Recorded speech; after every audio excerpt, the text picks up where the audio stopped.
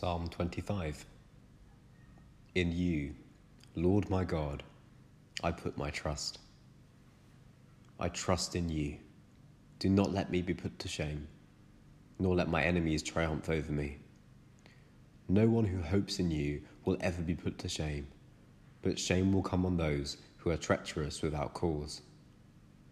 Show me your ways, Lord. Teach me your paths. Guide me in your truth and teach me, for you are God my Saviour, and my hope is in you all day long. Remember, Lord, your great mercy and love, for they are from old. Do not remember the sins of my youth and my rebellious ways. According to your love, remember me. For you, Lord, are good.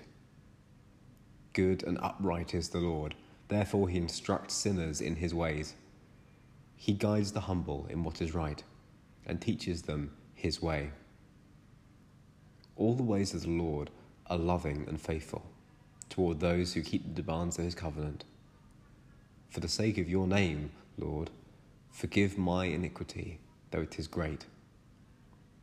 Who then are those who fear the Lord? He will instruct them in the ways they should choose.